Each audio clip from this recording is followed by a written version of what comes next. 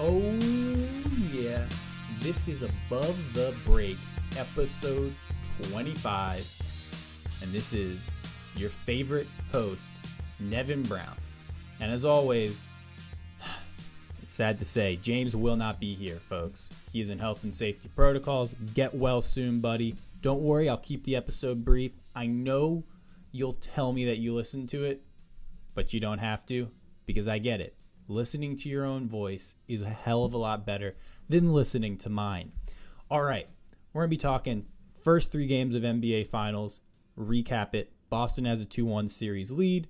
Then we'll get into who we think is going to win tonight. It's Friday, June 10th, Game 4. It's big. It's bad. If the Celtics win, it looks like they will be raising another banner. Now, before we get that, we got some NBA news. Big NBA news. And by big NBA news, I mean something that has to do with the Lakers and something that has to do with LeBron James. And those are the only 2 things that ESPN, outside of the Nets, is willing to talk about. No strings attached. Okay, let's get to the most important piece of news that has nothing to do with those 2 entities. It is Quinn Snyder resigns as the head coach of the Utah Jazz. And this move could have ripple effects throughout the league going forward. All right, Quinn Snyder, coach of the Utah Jazz, incredibly successful there. He's one of a few coaches in the past 30 some odd years to coach the same team to a number 1 defensive rating and a number 1 offensive rating. I believe they had the number 1 ranked offense this season, or close to it. I don't know if the Hawks ended up overtaking them. They had the number 1 defense a few seasons back. Last year they had an incredible net rating and disappointed in the playoffs. And that's kind of been the story of his time in Utah. Really successful regular seasons, disappointing playoff runs. A big issue with the team is not Quinn Snyder's fault, but it's that his 2 best players, Rudy Gobert, Donovan Mitchell, do not get along. It's no secret. Now, they obviously were able to put their differences aside and have really successful regular seasons. But I think the bigger issue is that the 2 players are both incredibly one-way oriented players. It's really hard to build a team where one guy gives you next to nothing in terms of shot creation when they're your best player, and the other guy who gives you a ton of shot creation gives you nothing on the defensive end. So they're not playing 4-on-5 on both ends per se, but there is a little bit of that. Snyder sounds like he's not intending on coaching this season. Now, a job could open up midway through the season, and he could say, sure, I'll hop on that. I know teams have traditionally tried to bring in, or at least when they make a change midseason, bring in a guy internally. But as we saw with the Minnesota Timberwolves being aggressive going after Chris Finch, I think that's something that might have been a paradigm shift. I think we'll see that more often. If there's a coach a team really likes and they're available and it's mid-season, I'm sorry, those guys were assistant coaches for a reason. Sometimes, obviously. But that's kind of the thought process. In major European soccer, this happens all the time. When they get rid of a manager, they don't just say, oh, well, we'll just stick out the season with their protege. A lot of times they go and they hire someone good. Okay, they go hire a big name and a guy who can get results. Quinn Snyder is that type of coach. Granted, if he takes this entire season off, I wouldn't fault him. He looks unhinged. If there is one person in NBA history that looks like they just got out of rehab for a serious drug problem, it's Quinn Snyder. He just has that look. If he was in a horror film, you would assume he was the guy committing the acts of horror. All right? He's got the eyes. He's got the crazy eyes, the crazy hair, and an elastic-like face that gives off expressions that only a supervillain would ever need. Quinn Snyder is going to be a great hire, whoever gets him next. Some people say he might want the Spurs job after Pop resigns or retires. It'd probably be retirement. So anyways, that's something to keep an eye on. Team struggles, his name's going to always be brought up. But Quinn Snyder, great tenure in Utah. He basically said at his resignation meeting, he's like, look, I think I took this team as far as I could. I need to get the fuck out of here. I get that. Danny Ainge said we tried our darndest. I think he said desperately wanted to keep him. There's a reason. He's a great coach. He hasn't had the success in the playoffs that you would obviously want. But if he had, he probably wouldn't have resigned, right? So we'll see where he ends up next. There could be some openings. I wouldn't be surprised if the Nets don't have a great season. Steve Nash is gone. They bring him in. But the reality is his resignation puts every coach on the hot seat because just about every franchise says there's a better guy out there. You got to get the job done. Okay, let's go talk about the Los Angeles Lakers' new head coach, Darvin Ham. We touched on this last episode and even the episode before because it's been floating around. James and I both like the hire. At his introductory press conference, Darvin Ham really spent a lot of time talking up Russell Westbrook. I get it. Westbrook is the problem with the Lakers. He needs to be better. The reason he needs to be better is he's making 41, 44, something, some crazy number that starts in the 40s of millions of dollars this season. Nobody wants him. The Lakers don't want to attach far out draft picks that don't align with the LeBron's prime because LeBron's out of it. They don't want to attach picks where LeBron will be 40 and 45 and out of the league. Anthony Davis, he has had injury problems. Those picks they view as being incredibly valuable, and it's not a type of pick you attach to dump a contract. There's also the reality that the way the salary cap works, the Lakers actually don't want to basically trade Russell Westbrook and not get a significant amount of salary back that may extend into the future. Because as much as people have been prophesizing that they'll just let him walk and they'll have all this cap space, they won't have as much cap space as you think. Because the way it works is that when you're over the cap, you can stay over the cap through trades. But once you drop beneath the cap, you can't just go exceed it by signing free agents. You can only really do that with players that you extend internally. So the Lakers have incentive to move Russell Westbrook, and likely they'll actually want players that have contracts that extend beyond this season because clearing their books isn't as advantageous as people are making it out to be. That's something to look out for. But Darvin Ham, he was talking about how he's going to get Russell Westbrook back to championship level defense. Darvin, this is not an indictment as you as a coach because I know you're fucking lying. Russell Westbrook has never played championship level defense. That's not a slight on Russell Westbrook. He was an awesome player in his prime, but he was never a fantastic defensive player. He gambles for steals, so he has decent steal numbers. He gets a bunch of cheap, bullshit, easy defensive rebounds to chase his triple doubles. He's not a good defensive player. If you watch the Lakers at all, his effort, his intensity, his focus, attention to detail, pretty much the way I describe it is this. If a layman can watch a basketball game and say, that dude's fucking up on defense, you know it's really bad. That was Russell Westbrook last season. All right? Ham also talked about sacrifice. Says he wants him to sacrifice on offense to give more on defense. I don't like the way this is going because if there's one thing that's been reigned true throughout Russell Westbrook's career is he ain't changing for nobody. It's what made him a very popular player. It might have been what made him a great player at one time. But as his physical advantages have declined, as his jump shot somehow has declined, he's going to either need to change, and if he doesn't, he'll go the Allen Iverson route, he'll go the Carmelo route. He won't have the options that he believes he should have, that he believes that he's probably earned or deserved. But in sports, it's not about what you've done, it's about what you can do. And that's how teams look at it. What he can do right now, not worth the money. Lakers are in a bit of predicament. I kind of like what Ham's doing, trying to gas him up and just be like, hey, no bullshit, you're going to have to sacrifice. I'm saying all these nice things now, and you better do it, or else there's going to be problems. But Westbrook, Ham, Lakers, it's going to be another really annoying season where we have to talk about, watch, and just listen to all this Lakers nonsense. And they're just going to probably be a pretty good team. They'll be better than people are saying right now because Anthony Davis will probably be healthier and probably be better. People forget he was literally the best player on a championship team. All right.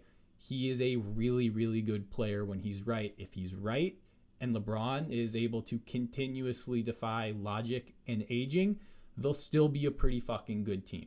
All right. So, 4 or 5 seed probably is their cap right now. All right. Speaking of LeBron James, last bit of very fun news. LeBron says, yes, guys, guess what? I just became a billionaire officially. Probably maybe he was a billionaire before. Maybe he's not really a billionaire yet. Point is, this man is very, very, very rich. And he said, I want to own an NBA franchise in Las Vegas. He didn't even just say, I want to own an NBA franchise. He says, I want to own the NBA franchise in Las Vegas. Well, there is no NBA franchise in Las Vegas currently. So unless he has plans to buy the Pelicans and move them, or another team, maybe it would be great. Maybe you buy the Oklahoma City Thunder and move them to Las Vegas, not back to Seattle, because, guess he doesn't like the rain. Anyways, I just got me thinking, what would be some fun names for a Las Vegas-based team? So I went with some gambling terms that I thought could maybe, kind of play over as an NBA basketball team name. So, listeners, what do you think about this one? The Las Vegas Action. Apparently, action in Vegas is the play on the casino floor. So, Las Vegas Action, basketball action, Not all team names need to be something plural, right? You got the Heat, right? So Las Vegas Action. I'm not against that one. This one sounds more like a minor league baseball team name, but I actually do like it. The Las Vegas Railbirds. Railbirds is just slang for people who watch people gamble. Saying we're not in on the gambling because, sports, they don't like when people gamble, except it's basically how they're going to, juice their revenue streams yet again. All right, this one I think would be fun too. Las Vegas Spades, right? Spades, like those are that's like the best suit, right? You're not gonna say Las Vegas Clubs. I mean, you could do the Las Vegas Hearts, but this is the NBA, and I think they'd be like, that sounds a little too WNBA-ish. They already have the aces there. You're not gonna do the Las Vegas Queens, right? So, I mean, you could, but it just that wouldn't fucking fly. Like, we can talk about misogyny and sexism and all that stuff. You just don't do it. Just don't do it, because if they're the WNBA team would be the Queens. I don't know why they didn't pick that one. I think that would have made a lot of sense. Kings, unfortunately, already taken, right? Diamonds, maybe diamonds. I don't know. All right. What about this one? Because it's got a basketball and gambling kind of crossover event here. The Las Vegas Dimes. So dime is slang for wagering $1,000. A dime is a really nice pass. That's a low-key one that I like. People don't use change anymore, so they're not going to think so much about 10 cents, right? It's not 1950s. It doesn't buy you anything. And, who does? If you use cash still, get with the times. It's all digital. All right. What about this one? The Las Vegas Grind, right? A grind is a steady betting strategy that's based on knowledge and takes time. I don't dislike that one. Not the best, but I don't dislike it. Okay. What about the Las Vegas Pips? Apparently a pip is any spade, club, heart, or diamond card, or the dots on a dice, right? I don't think that one people will go for because it seems kind of obscure, and pips just doesn't really have that, fear factor that I think a lot of team names kind of go for. But then again, we have fucking Lakers, right? Like, what's so scary about lakes unless it's Friday the 13th? Actually, lakes can be scary. People die in those things. Sometimes sharks get into them, from what I hear.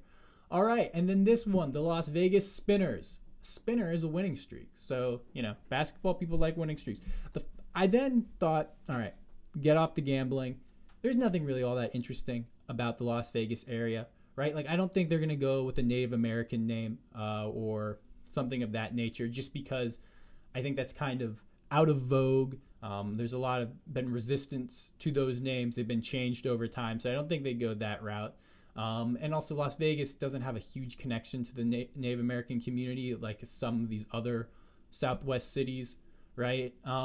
But there is the Thunderbirds, who are like an Air Force thingamajig out of Nellis Air Force Base, which is in the area. The only problem is the Thunderbirds are actually the name of, like, I don't know if a minor league baseball team, but like a small kind of shitty baseball team that might be independent league. I'm sure they would love it if they picked the Thunderbirds so they could sue them or get bought out, get the name bought from them. They would love that. All right, I'm off of this because guess what? There is no team in Las Vegas right now. So this is all just hypothetical. LeBron does not own a team. He cannot own a team because he's still playing in the NBA. And this is the most important thing. LeBron probably wouldn't even be the majority owner because while he has $1 billion in net worth, he doesn't have $1 billion of cash lying around. And the fucking Minnesota Timberwolves just sold for $1.5 billion. By the time he's going to be able to buy a team, most teams are going to cost $2 billion, right? You just do the basic math. He doesn't have $1 billion lying around. He probably isn't going to put up almost all of his assets to do it.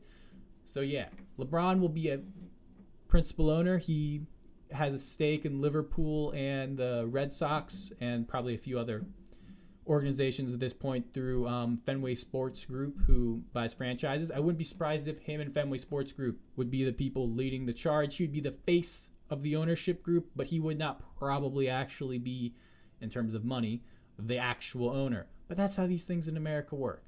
All right, let's get to the good stuff. The NBA Finals. All right, let's talk about games 1, 2, and 3. So game 1, Boston Celtics won game 1 with a an absolutely devastating fourth quarter. So they won this game 120 to 108. They entered the fourth quarter with 80 points, and the Golden State Warriors entered the fourth quarter with, let me see if my math is good. Let's do this. 92 points. They were down 12 and they won by 18. They won by 12. They absolutely blitzed them. They scored 40 points in the fourth quarter, the Celtics did, and they only gave up 16. Game 1 was the game the Warriors needed to absolutely win.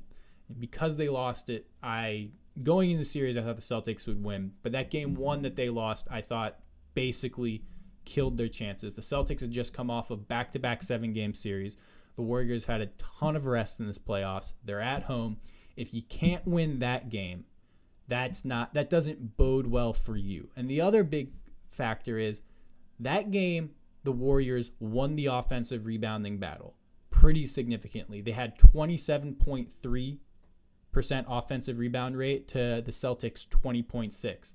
The reason why that's important is that, as we'll see in the next games, that advantage isn't a given, right? Like, winning that part of the possession battle for the Warriors is not going to happen every game. So when you get it, you really need to win those games. They just didn't hit enough shots. Steph Curry had an absolutely nuclear first quarter. I think he scored 21 points, and he only ended up with 34 for the entire game. The Celtics, it was pretty simple. That first quarter, they had never played against the Warriors offense. The Warriors offense is very different. Steph Curry is very different than anyone they had to go through in the East.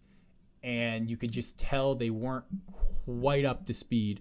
As the game wore on, they got up to speed. They knew when to step up. They got quicker about that. They just basically got a better feel for the Warriors offense. Because as much as we can watch, or we or these players can watch tape, you have to go out there and experience it. You have to kind of get the mental reps before you can really, really defend an offense, right? Most teams run kind of a spread pick and roll, so you get those reps week in, week out, game after game. The Warriors do not run a strict spaced out pick and roll. They have that, but they do a lot more motion-based stuff. And so there's the weird offense, and the Celtics weathered that storm. The fact that Curry dropped 21 and the Warriors were only up 4 in that first quarter, if you were a Warriors fan and you weren't concerned, then you're a goddamn idiot. Like, that's when your best player literally is that good in a quarter and you have a 4-point lead. That's not a good sign. Boston came back in the second quarter, did really well. Then, as it will be a consistent thread, the Warriors were fantastic in the third quarter, and then Boston put the Womack on them, destroyed them in that fourth quarter. All right, so game 1, Game 1 was interesting. Jason Tatum didn't shoot well, passed well. Jaylen Brown, Al Horford, Marcus Smart all had pretty good games. I'd say Horford and Smart had good games. Horford, in his case, a really good game. 6 of 8 from three-point range. I don't think he'd ever hit 6 three-pointers in a game before. Jaylen Brown, people have been gassing him up this whole series. He was okay. He's unfortunately a player where when he's not putting the ball in the basket at an efficient clip, he's not a super useful offensive player. He's an abysmal passer. He will get assists, right? Because he does command attention, but he's not a good passer. He turns the ball over too much for a player that isn't a good passer. So, he got his 24 points on 23 shots. That's, for him, that's not really giving you all that much. But because Horford was so good, Smart was so good, Derek White was also so good. He's been great ever since he had a kid. Who knew? People, if you want to step your game up at work, have a kid apparently. That's not normally how it works for most people. I feel like it destroys their work-life balance. But when you're a millionaire professional athlete, I think it's different, because your life is incredibly, incredibly different. On the Warriors side in Game 1, Klay Thompson was not good. I mean, we'll talk about this more. Klay Thompson's been bad in this series, and, it's kind of one of the reasons why I wasn't super confident in the Warriors is that they seemed pretty reliant on Steph Curry for all their offense, and it was clear that Klay Thompson wasn't going to be able to make up the difference like he used to, and that's bore out in Game 1.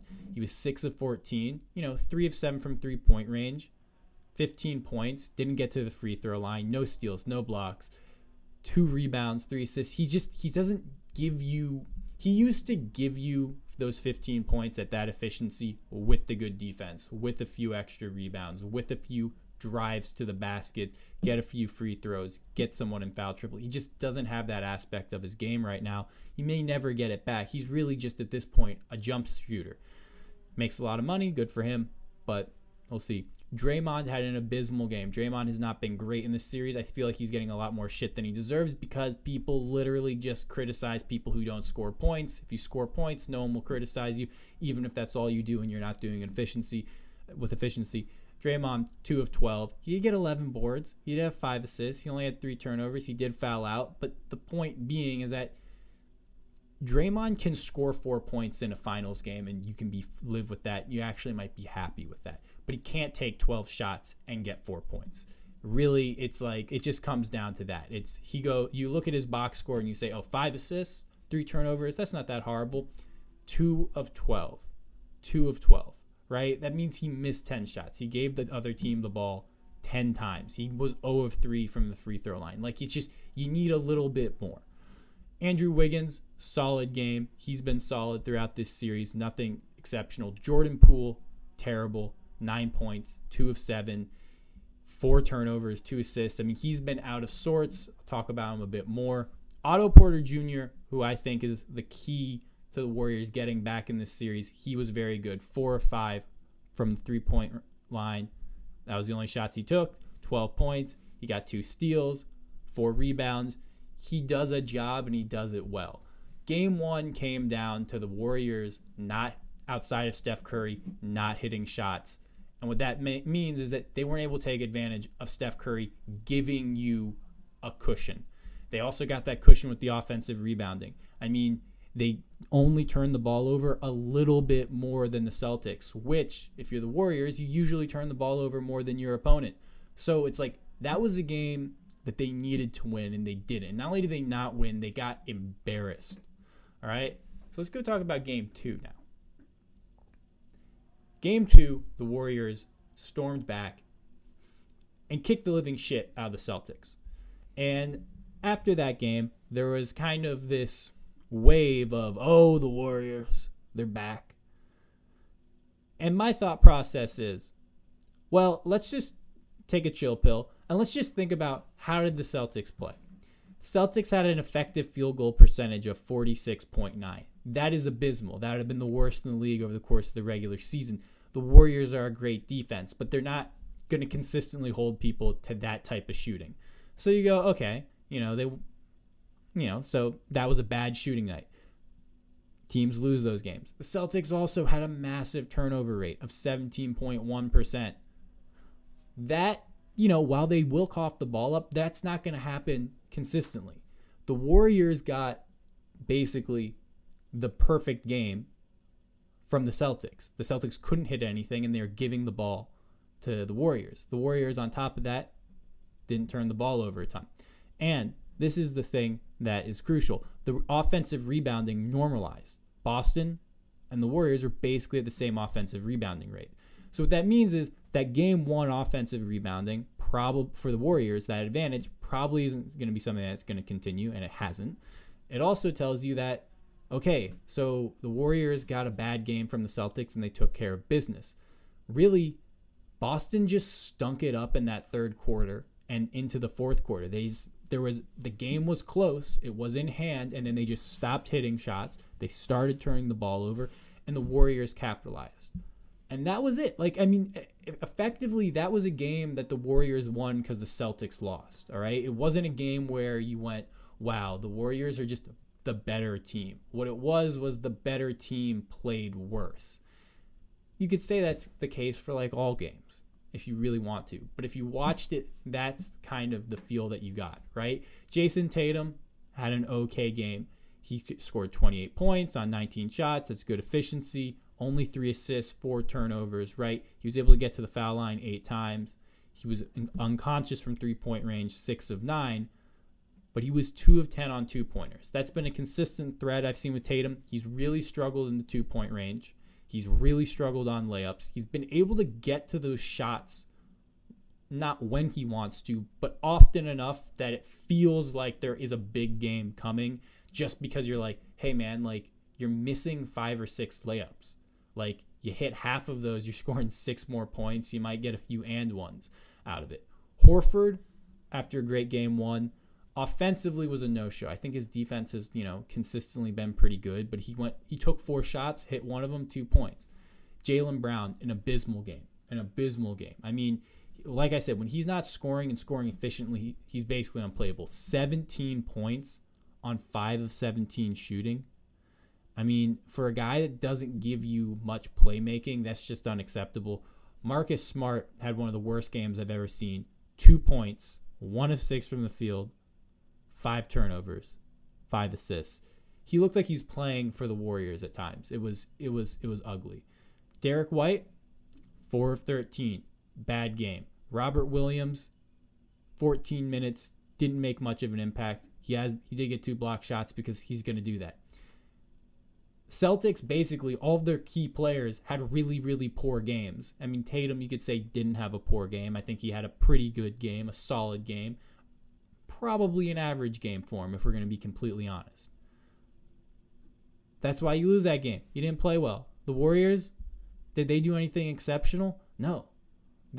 Honestly, that's why they should have been feeling good about winning that game. They didn't really play that well. I mean, Curry scored 29 points, 21 shots, 5 of 12 from three-point range, got to the line 7 times. Draymond had a much better game, got to the line 7 times, 2 of 3, 7 assists, 1 turnover. That was a good Draymond game, right? So far, when Draymond's played well, they've won, and when he's played poorly, they've lost. Wiggins, poor game. Klay Thompson, another poor game. 4 of 19, 11 points. That's not going to cut it. Kevon Looney, absolute monster. I don't know why he doesn't play more. Probably just because they want to space him out. He was great. 6 of 6. Poole had a game that people got excited about. And this playoff series, this finals, has kind of exposed Jordan Poole, not for the fraud that he is, but for the player that he always was, not the player we wish he was. Jordan Poole is a great 6 man. He's a microwave scorer, but he's not a guy that you start on a championship level team. He's a bad defender, and offensively, he's incredibly inconsistent. And the thing that separates the best players in the league from just really talented, exciting players that are capable of awesome moments is that consistency. He doesn't have it yet. Can he get it one day? Sure. But right now, he doesn't have it. He hit some shots when the Warriors were up massively. He hit an incredibly deep shot when they were up double digits, maybe even 20 points. So his stat line is 17 points on 14 field goal attempts, 5-9 from 3-point range. You're like, oh yeah, that's a good Jordan Poole game. He didn't score any points when like the game mattered. And while people say, oh, well, blah, blah, blah, blah, look, like that's important in a finals when a guy has struggled in the moments when the game is actually, the balance of the game is there for the taking. He's been poor. When the Warriors had already won the game, he basically padded his stats. Good for him. If it helped his confidence, that's great. We're talking about a guy who basically has had one decent game because they put up good numbers when their team had already won the game. Okay. Not too complicated there. Let's move on to Game 3. In Game 3, in Boston, the Celtics, they showed that they were the better team, and they did it in a way that I expected them to be able to actually do from the get-go. And the fact that they split the series 1-1 without taking advantage of the glass in the way that I thought they were capable of is a good sign for them. Offensive rebounding is crucial for these two teams in deciding games for one simple reason. The Warriors turn the ball over a ton, just usually. The Celtics, while they don't always turn the ball over a ton, they have the ability, as we've seen throughout these playoffs, to have really bad games and just cough it up. The possession battle matters. The way to think about it is this. If you were to play a game against someone and they took 100 shots and you took 20, the person that takes 100 shots doesn't need to hit them that as well as you do to win that game. That's why possession battle matters. All right? Game 3. Celtics won the offensive rebounding battle. They had 37.5% for their offensive rebounding rate. Golden State was at 15.8. You just can't win a game if the other team is going to get that many more second chance points. Golden State's effective field goal percentage was slightly better, but they basically shot the ball the same, but they lost by 16. Why? Golden State turned the ball over significantly more, 15.9% to 10.8%. 5-ish turnovers over 100 possessions, that's a pretty big swing. And then they got killed on the glass. I mean, if you're the Warriors, you're looking at that game and you look at how you shot and you say, well, we would have had a chance if we had rebounded better and took better care of the ball, right? Like, that's why the offensive rebounding battle, to me, is so crucial. And it's one of the reasons I thought Boston would be able to take advantage of it early on. And when the Warriors had that edge in Game 1 and didn't win, you go, okay, then this team just probably doesn't have the juice, right? Steph Curry had another good game. He's been good. 12 made field goals, 22 attempts, 31 points, only made to the line once, 6 of 11 from 3-point range. Klay Thompson had his best game of the series, but it was good. It was a good Klay Thompson game. And that's one of the disheartening things if you're the Warriors about this, is that you got a good Klay Thompson game and you lost by 16, which lets you know, man, we just don't, he just might not be good enough at this stage coming off of those 2 injuries to really be a difference maker. I mean, this is a guy who scores 25 points on 17 shots, 6 of 6 from the line, right? 3 assists, no turnovers, 1 block, 1 steal. He had his best game of the series, and it really didn't matter. Wiggins was again solid. He's been kind of steady Eddie, pretty consistent, plays a solid defense. He takes his open shots. If they could get a big game out of him, they could steal one. I do think. Draymond, really bad game. Again, 2 points. This time he didn't take 12 shots. He only took 4. 1 of 4 from the field, right? Didn't get to the line. Only 4 rebounds, 3 assists, 2 turnovers. Fouled out. Look, like, Draymond is a great player. He's an all-time great player. He's a fantastic defensive player, I think, even still. But he allows teams to defend your best offensive players in a way that puts more pressure on them.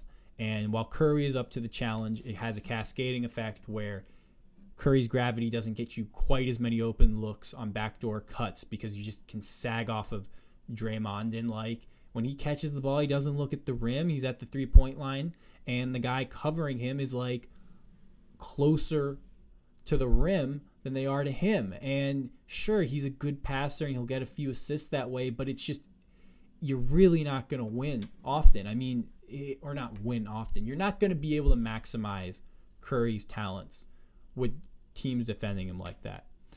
Jordan Poole, 4 of 8, 10 points. You know, not a great game. You need more. Jordan Poole is a guy where you can kind of look at the field goal attempts and kind of know sometimes how he's playing. 25 minutes or so, 8 field goal attempts. He's not feeling it. And he just does, if he's not giving you anything on defense, which he doesn't, that gets in the crux. Otto Porter, 2 of 3. Boom, 6 points. Right? Hits his 3-pointers. Gary Payton made his return in game 2. People said he made a big difference. Game 3, 11 minutes, minus 13 plus minus. I think Gary Payton II coming back was the most overblown thing ever. The dude's a smallish, good defender. He's going to be great on your traditional standard point guards. I just don't see him altering Jason Tatum's shot. I don't see him being able to stop Jaylen Brown from bullying him to get to where he wants. If he wants to shut down Marcus Smart, that's fucking fine. But Marcus Smart basically is their 4th option on offense most of the time. Gary Payton II is a great player. I love him. I just don't know why people got so carried away about him coming back. I think it's just because the Warriors won. And this gets to the adjustment that I think that we need to look at going in to game 4, where this series could very well, I mean, it's going to determine whether or not this series has the chance to be special back and forth series, or whether or not we're looking at the Celtics making this quite easy. I think Otto Porter Jr. needs to be the guy that the Warriors rely on in their best lineup. When they say we need this lineup is our lineup that is going to get us on a run, that's going to separate the score, that's going to get us back in the game, I really think he needs to be a part of it. He's a good defensive rebounder. He's kind of that power forward, small forward hybrid. He's not a lockdown isolation defender, but he's smart. He knows where to be. He's got long arms. He's a fantastic 3-point shooter. And if you have him out there, you have Steph Curry, Andrew Wiggins, Klay Thompson, and Draymond Green. You're going small, but you have size and length. All right? And I think that needs to be, their new death lineup. Because Jordan Poole, being a part of that death lineup, that's dead. The death pool is over. The splash pool is over. The whatever you wanted to call it, it never was. It is a thing that works against bad teams. Well, maybe not bad teams. It's a thing that's not working in this series. All right? Look, Jordan Poole, this is the finals. It's the Adult Swim time. You're a child. You're not allowed in. Like, that's what happened. All right? I think Otto Porter Jr., playoff Porter, is going to be the guy that the Warriors need to rely on just to give him a chance to make up for the fact that Draymond, they need to create space and they need to win this series by just hitting as many fucking 3-pointers as they can. They're not physically better. They're not physically more dominant than the Celtics. They're not going to get as many free throws as they are attacking the rim. They're not going to get to the rim from isolations out wide. The way this team wins is they have the greatest 3-point shooter ever. People are still scared of Klay Thompson. Andrew Wiggins needs to be respected out there. And then you throw in 2 guys that cut and you can get easy layups.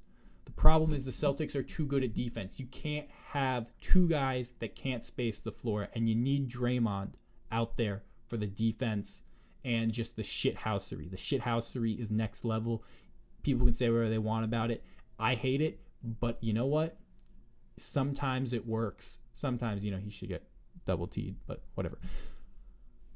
I think Porter is that guy that allows them to create the space, that gets them easier looks, that stretches the Celtics defense to the point where this maybe all-time great defense can't cope, where you can't play Robert Williams even 20 minutes, right? Robert Williams was huge in game 3, blocking shots. You want to stretch him out the game. You want to stretch Al Horford to the point where he's uncomfortable and he's not a defensive plus, and you're forcing Marcus Smart, Jason Tatum, and Jaylen Brown to be just next level on the perimeter. All right. The reality is that defending 3-point shots, even if you're a great defense, is a hell of a lot harder than defending shots at the rim. They got to stretch them to their breaking point, because if they don't try that, I just don't see how they're going to win this series. I was texting my friend Paul. I was saying this series reminds me a lot of that Baylor-Gonzaga national championship game where Gonzaga was the number 1 team. They just kicked the shit out of everyone, and they played Baylor, and it was like, oh, like these guys also played football. Like they're just bigger, faster, stronger, and they can use that to their advantage. And while the Warriors are sure as shit a more skilled team, physically they're not as imposing. And instead of trying to match that, they don't have the roster to match that. They don't have the guys to match that. The only way you can beat it is just stretch that physicality, stretch that athleticism to a point where it doesn't matter. That's why I think Porter is going to have to be the guy that Steve Kerr goes to in game 4, game 5, game 6, game 7, however. He needs to become that 5th guy. I really think that will be the key for them. All right. Now, game 4 prediction. My game 4 prediction, real simple. The Celtics are the better team. They're a substantially better team. They lost game 2 because they played like shit. They beat themselves. I don't see them playing that poorly. And I don't see the Warriors as having that edge that they used to, that fear factor. If you just listen to the way these guys are talking post-game, Draymond's getting agitated by people asking about his podcast. And basically saying to these NBA reporters, which, it's fair and it might be true, he basically being like, oh, like, you don't know shit about basketball. And the guy asked him about, X's and O's. Do you think, the Celtics might be listening? Blah, blah, blah, blah, blah. Draymond's like, man, if you think that's X's and O's, I don't know what to tell you, man. You don't know shit. People that are winning a series don't say that to people.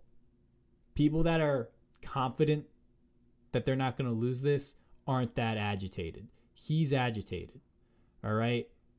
Klay Thompson or Draymond, I don't know who the fuck it was, one of them, talking about how the fans are cursing, chanting with obscenities in front of children. People that are winning a series don't say that. They just don't.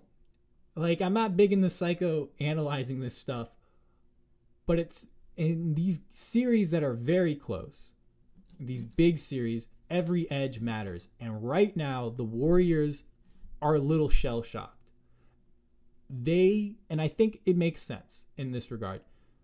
When Thompson, Curry, and Draymond have been healthy, they have lost one series to peak level prime icon moments LeBron James since 2014 or something, one playoff series.